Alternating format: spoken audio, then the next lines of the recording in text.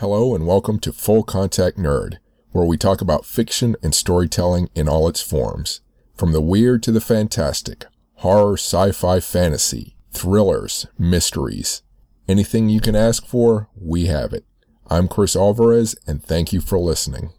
I'm speaking with Constance Sayers, author of A Witch in Time, which was published February 11th of this year by Redhook, which falls under Hatchet Book Group. Thank you for speaking with me.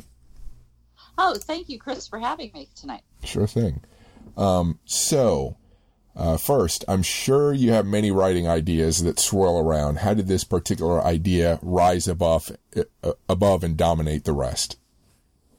Well, it comes on the heels of my first book that I had been working on for about 10 years was a rural noir book. So it was very, very different than this book. And I think I had just kind of been burned out from the close-in, gritty writing that's required for those books. And so I like to read Anne Rice, and I, was a big Buffy the Vampire Slayer fan. So that's really what I'm attracted to as a reader and as a viewer.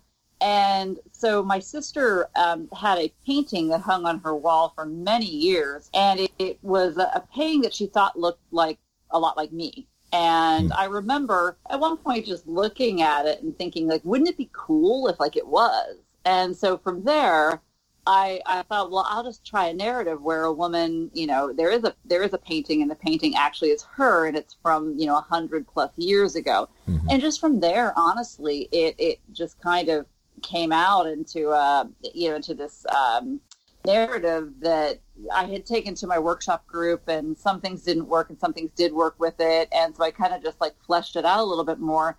But the one thing that really kind of stuck out that I was itching to do a little bit was a bit of a period piece. And so it really worked. The modern day, with the fact that this painting could have been her 100 years ago, kind of led me back to Belle Époque, Paris, which is something I really wanted to write about. Mm-hmm.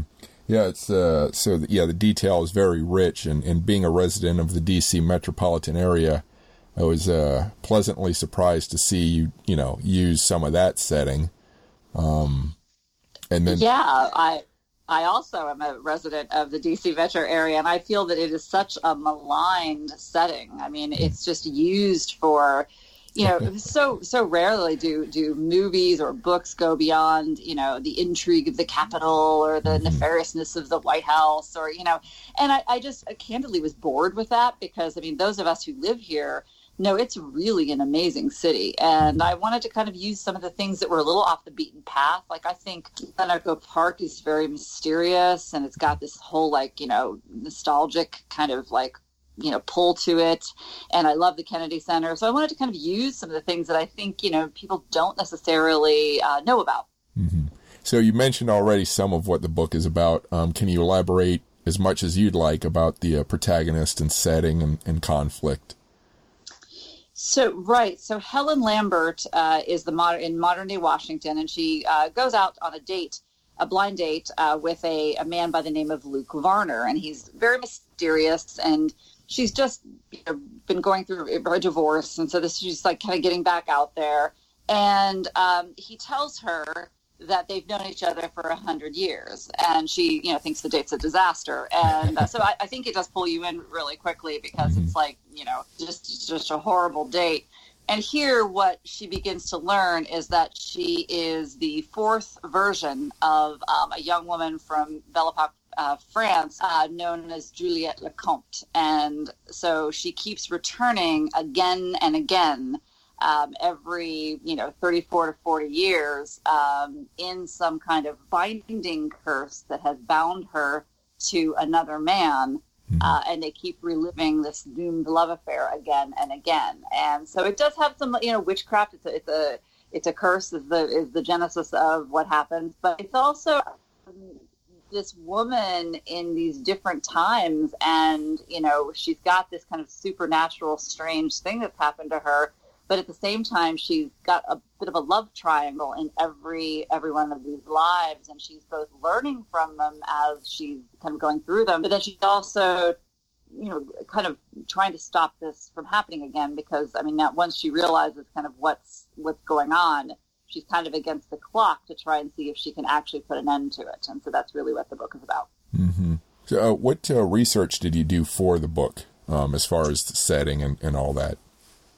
Yes. So I always start with just books on the period, and I usually get like 4 or 5 really good books, on, like there was a lot of great books on, the Belle Epoque, like France, and really a look at kind of the occult in Paris at the time, which was very, very vibrant and robust, because you kind of had this push-pull against some of the occult and science. And so it was a really very interesting time in France. And so I read a lot of books on, kind of political and social happenings in France at that time. And then I read Zola and a few books that were kind of written during the time to get the language and some of the customs. Then I've been to France several times doing research on the ground. I really believe the only place I couldn't go was Chalon, France. But I spent a lot of time in the Loire Valley this summer, and Paris, a lot of time in Paris. And I had a Louvre guide take me around. And an interesting thing about Louvre guides is they have to study for 7 years there to be able to actually do that. It's a really involved, long process to become a guide like that. And this guide took me all around Montmartre and all around Paris, basically showing me what would have been the case in 1895, 1896. For example, a woman could not have walked alone without a chaperone in 1895 and 1896 Paris if she were a quote-unquote lady. And so, like, little things like that I really didn't, that I just didn't know, and so she was just very helpful. I did the same thing then again in Los Angeles, and in fact I had the driver of Glitterati Tours tell me that he was just thrilled that I was asking him to go to Jean Harlow's and Carol Lombard's house. We're going to Calabasas to visit the Kardashians' house. And he said, I never get like requests like this. You really made me kind of get into my history books. And I think that people like that really love like that old Hollywood mystery and nostalgia. And so, I did a lot of the same thing then all over again with Los Angeles in the 1930s, and also listened to a lot of William Powell, Carol Lombard, William Powell, Verna Loy type of movies, just because I wanted to kind of get that dialogue, that snappy dialogue. And I don't know that people really talked like that necessarily then, but I wanted it to have a distinctly different feel from what I thought was a little more of the lush language that you had in Belle Epoque France. And then the 70s, I mean, I kind of grew up in the 70s, and so I love them, and I wanted to really explore the idea of what it was like to cut an album in 1970. And so it really kind of gave me a great opportunity to kind of explore things that I was really interested in, and dive down really hard on the research. For the 1970s, I did a lot of research on the making of both the Fleetwood Mac White Album and the Fleetwood Mac and Rumors. And so just to kind of figure out, what happens to the dynamic when people go into a recording studio. And that was fascinating. Oh, yeah. Yeah, it does sound, it sounds really great. Since you mentioned the Belle Epoque period, that's kind of a steampunk period too. Your book doesn't go into any kind of steampunk at all, does it? It doesn't, and I really, I right now I'm obsessed with, I love steampunk, and I also am just thinking that there is some kind of really kind of punky Western, I really want to write a Western that it's like supernatural. And so I did not venture into that territory, but I love both of them. Mm-hmm. And the Los Angeles part, is it more about, does it get noirish at all, or? Definitely. So the 1933, 1934 period in Hollywood was very interesting because, I have a fixer, who's involved in the plot. And you definitely, I was really interested in, this is very, like 1934, 1935-ish, were very tragic times. You had the death of, Jean Harlow. Earlier than that, you had the death of Thelma Todd. And so there was a real noirish kind of feeling about Thelma Todd's death. I mean, how was she killed? And then Carole Lombard would die a few years later. So there was definitely kind of this very haunted Hollywood feel. It wasn't as hard boiled as something like a Raymond Chandler book, but I really wanted to kind of lay the track for the fact that, that this was really when the idea of Hollywood was forming. And so you had like some of the early studios doing some things that were, kind of a suspect, and I have a fixer. And so those are kinds of, if you are interested in those types of things, that's something that is definitely there. Cool. Let me turn to sort of the process of writing, your process. So you mentioned some of your inspirations already. Are there other things you could mention as far as books, movies, or TV that inspired you or still inspire you? Absolutely. I will say probably one of the biggest inspirations that I have had for this book is Andrew Davidson's The Gargoyle. It was out maybe 2008, and it just is a book that has haunted me. And it's probably one of my, I would say top 5 favorite books. Obviously, like I love Elizabeth Costa as the historian. It's got that kind of romance to it. Was very influenced by David Mitchell's Cloud Atlas. I like what he did in Cloud Atlas for the different time periods, and they felt very authentic and very different from each other. And I wanted that. The challenge in this book was having time periods that felt very encapsulated, but yet also had a larger like narrative tie. So that was something I really loved that he did and wanted to do as well. I'm a big fan of the Deborah Harkness, both Discovery Witches and all the books as well. And this is definitely an Outlander. If you like Outlander, there's a real, kind of Outlander feel for this book as well. So, and in terms of just television, I loved Dark Shadows growing up. Like I said, a big Buffy fan. I'm a big, sci-fi fan. Winona Earp is probably one of my favorite things right now, and Sabrina. And I love anything that's kind of supernatural. I'm really, really, really drawn to. I'm speaking with Constance Sayers, author of A Witch in Time. You can find her on Instagram and Twitter at Constance Sayers. If you like this podcast, please like and follow me at chrisalvarez.com, on Instagram at Chris Alvarez Sci-Fi, on Facebook under Chris Alvarez FCN, on Twitter at Chris Alvarez FCN, and on YouTube under Chris Alvarez. Now back to the podcast. And how about music? Can you say there's any sort of soundtrack that goes with the book, or, anything that kind of spurred you on? Yeah. Well, there's definitely a soundtrack to the book. The work of Eric Satie on the classical side is, I was a DJ for 4 years out of midnight to 6 shift on a radio station outside of Pittsburgh. And so, I'm very drawn to the more of the classic rock music. That's just kind of what I had ended up playing a lot of.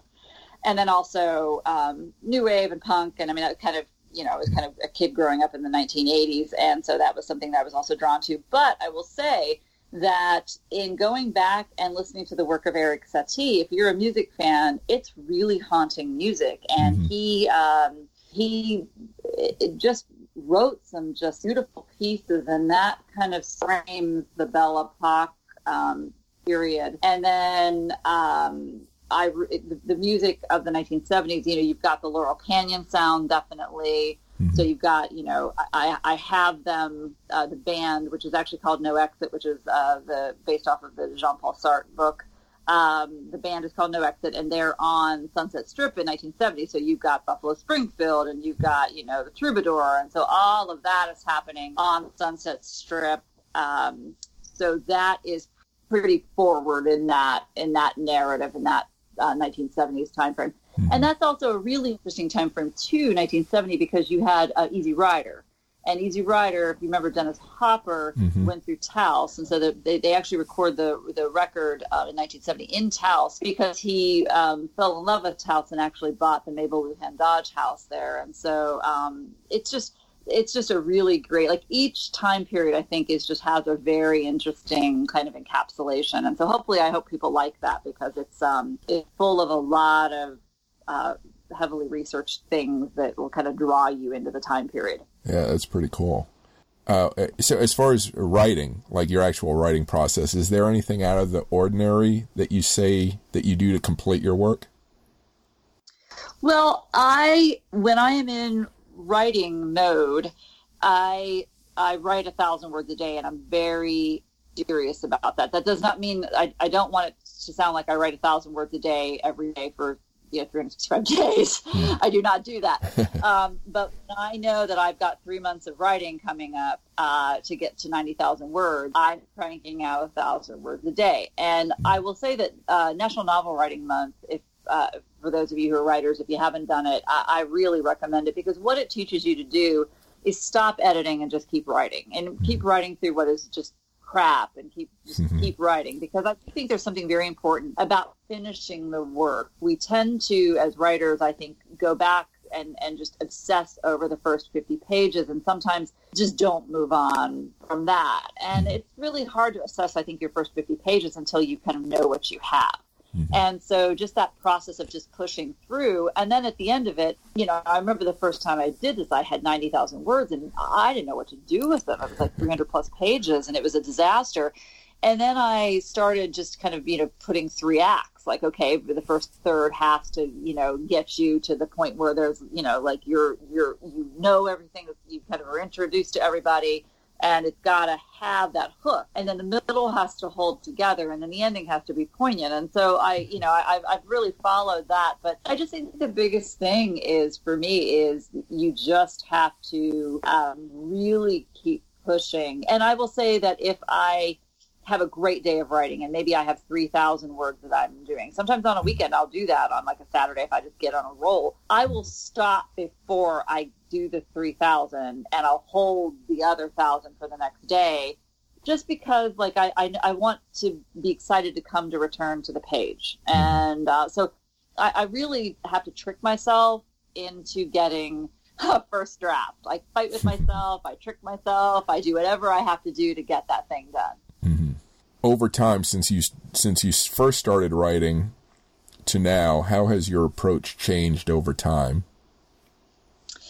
I think that, I think that before getting a book contract, I had a little bit more like time in the world to obsess over things and workshop things. I living in DC, one of the places that's been a very valuable resource for me has been the Writers Center in Bethesda. And, I would leave work and I would go there and I would take various workshops and I would work again on my first 50 pages, or I'd work on short stories that I might take pieces of and bring them into a book. But I will say that you have to get being published was a difference for me, because you have to have a right-left brain. They both have to work in conjunction. You've got to be as good on the business side as you are on the creative side, and you've got to call on them both like whenever you need them. So it's like if I need to, I might be doing publicity and stuff for the book while I'm writing. I mean, I'm in the current working on my second book, which is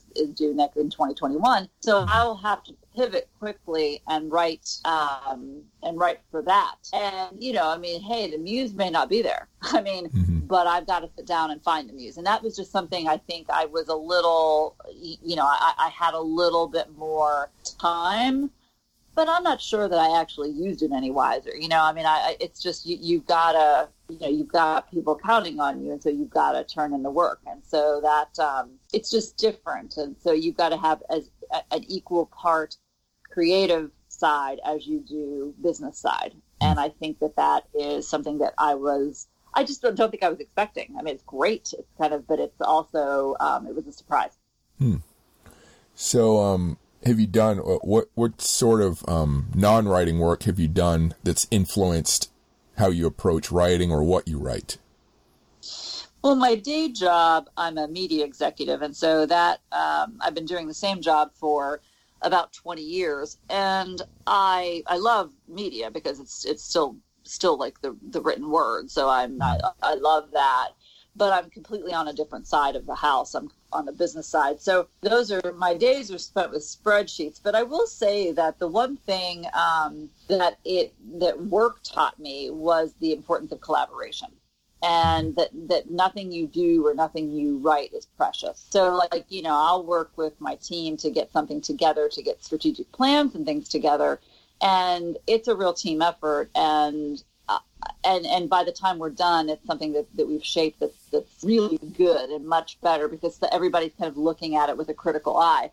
And so that, I think, really translated well into the publishing industry because, like, it's such a collaborative process. You and your editor and, and the marketing teams and stuff, you're definitely getting their input and they're really pros and they know what they're doing. And so it's been really great. And I think work prepared me for that. Mm-hmm. Were there parts of this book, this novel that you wanted to keep in, but just for whatever reason had to go? You don't have to say what it is. I'm just curious if there were parts that. No, happy to talk about that because I do think it is important.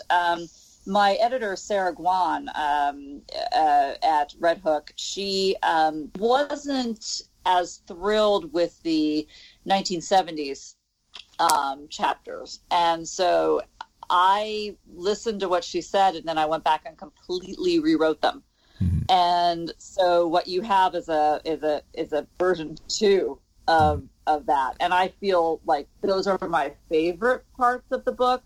Mm-hmm. And I think just candidly, that is my favorite time period of, like, when you look at all of them, if you say to me which one was your favorite, it is definitely 1970s.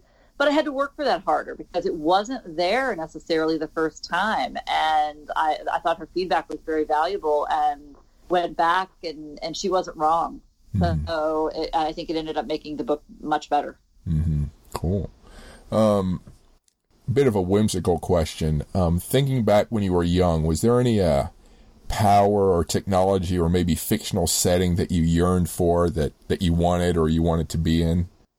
Oh my gosh, I'm such a child of the 70s. I mean, I remember, like, trying to figure out, did I want to have Bewitched's power or did I want to be the Bionic Woman? And I mean, I weirdly said the Bionic Woman, and now I'm like, what were you thinking? I mean, you could just be bewitched and just make yourself bionic. You know what I mean? So, like, I don't know. Like, I mean, I'm such a, I mean, I loved growing up anything magical like that. I was really into. And so, I don't know if that answers your question, but like, yeah. I loved, but I wasn't an I Dream of Jeannie fan, but I was a very, very big Bewitched fan. So you wanted to be a witch with all kinds of good powers. You know it. Even back then I did, yes. That's funny. So you mentioned some of the difficulties in finishing the book. Did you have any others as far as meeting deadlines or getting stuff done? And you mentioned the travel you did. Was there any problems with getting to locations in time or that sort of thing? No. I'm a little bit of a freak about that kind of stuff. So I'm always like, I always hit my deadlines. I'm really good about that. No, I mean, I can't say I'm an over meticulous planner, and I knew though I needed to. I wanted to get this book to the publishing house, like to get it out to editors, and so I knew I was racing against the clock. And so I knew when my agent wanted it finished and stuff. So when we were sending it out, and so I definitely was like, especially toward the end, I did. Well, I did an emergency Taos visit. I had been to Santa Fe several times, but not Taos, and I felt like I needed to go. And so I did an emergency Taos visit in the middle of winter. And don't know that I advise it, but I mean, it's beautiful. But I didn't really need to ski there at that point. But I wasn't skiing, so I was just like there in the middle of this magical winter. It was beautiful, but like it was fraught with potential for being snowbound and all kinds of other things. And but that was definitely one of the last things I did. I held placeholders there because I knew that that was really the last bit of research I needed to do. Did you take any photographs that you referenced, but that you used as a reference as you wrote? Maybe, describe the setting you photographed. Yeah, and I've actually started incorporating a lot of those. If you follow me on Instagram, I'm on it's at Constance Sayers. Mm-hmm. I do what they call behind the scenes. I just have posted 2 of them, which I've done. I did a behind the scenes of the opera dresses and the opera, and then I also did one behind the scenes of some of the Los Angeles outtakes that I've had from photos. And so I'm trying to incorporate the research. And Instagram's just a great way to do that because you can kind of like scroll through some of the pictures and tell a little bit more of a story. Mm-hmm. And so I have definitely been doing that whenever I'm trying to do that for each of the time periods. And I think it's, I like it, and hopefully other people like it too. Also, do you have that classic story of having, the book rejected a bunch of times before it was finally accepted, or did you have an easier time of it? No, so I have, it took me 10 years to write my first book, like I said, mm-hmm. and it was a rural noir, and it was about, it was just a small town mystery. And that book did not, so I got an agent with that book, and I got an agent through Writer's Digest. And I took one of those courses that they have that you can take where they, an agent will work with you on your first 10 pages. And I met my agent from Sandra Dykstra, Roz Foster, mm-hmm. and she and I just kept in touch over this book, and she kept giving me, or reading it and getting a little, 50 pages, then the whole manuscript, and giving me feedback on it. And we worked together on that for about 3 months, and then she offered me representation. And, I kind of thought, well, great, then I'm going to get a book contract. This is great. This is what happens. And while this is going to be, it took a couple, it took 10 years and a lot of, I wrote short stories, had a lot of rejection, but I thought, okay, this will happen. And it didn't.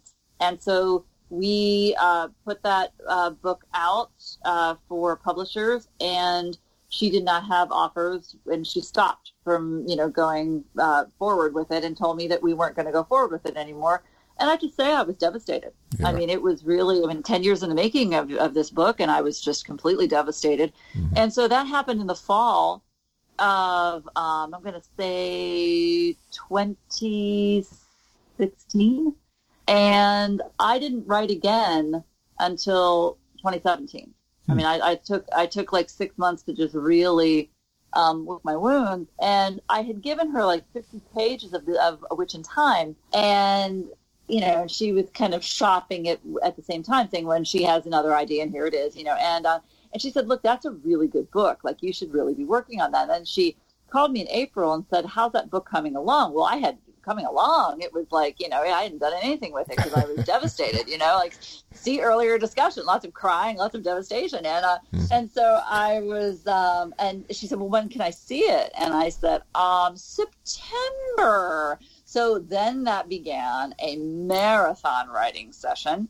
And, and it just all, I was really under the gun for it. And when I gave it to her, I was hearing from people from some of my first readers, they were like, well, it's I can't put it down. It's really great. And I had not heard that from my first book. So I was like, ooh, maybe I'm onto something here. And my agent thought it was really good. And so, but we took another year to get it in shape. And then we took it out in fall of 2018. And that's when Redhook, and I had seen Louisa Morgan's book, Secret History of Witches, and I had sent my agent a note, and I said, look, I think this is exactly where it needs to be. This is the publishing house for my book, and that's exactly where we ended up. And so, it was kind of a little bit of serendipity there. And so, but no, it felt like it was a long slog with publishing. But still, the ending, it's a good ending. It's a happy ending. It was a really good ending. Yeah, it was I just remember I almost fainted when I heard it, had been picked up. Or new beginning, I should say, not an ending. New beginning, yes. So I think you touched on your next writing project. Can you talk about that? Yeah, I am currently working on a book about a circus with dark origins, and it takes place in 1925 in Paris. So it's kind of that lost generation. You've got a lot of Modigliani has just died, and you've got Ernest Hemingway and Man Ray and everybody over in Montparnasse, and so this circus is kind of circling around that crowd as well, and so it's a very interesting kind of potentially demonic circus. Sounds cool. A lot of travel for that one, or research, I guess. No, I just I had spent several weeks in France this year, and just kind of did everything that I had kind of wanted to get, kind of all the research I had wanted to do. I haven't found the time to go back, and so it's just gonna. I feel pretty good about the research that I did, and I've been to Montparnasse a bunch of times, so I mean I feel pretty good about that. But no, I didn't get a chance to go back a second time this year. Oh well. So you mentioned. So I was going to ask where people can find you online. You mentioned Twitter at Constance Sayers. Yeah, both Instagram and Twitter are at Constance Sayers. Yeah, and if you want to see some of the behind the scenes, some of the costumes and things like that, that's on Instagram. And and any kind of news on this book and the next book are kind of putting those on Twitter. And I'll spell that for people. CONSTANCESAYERS.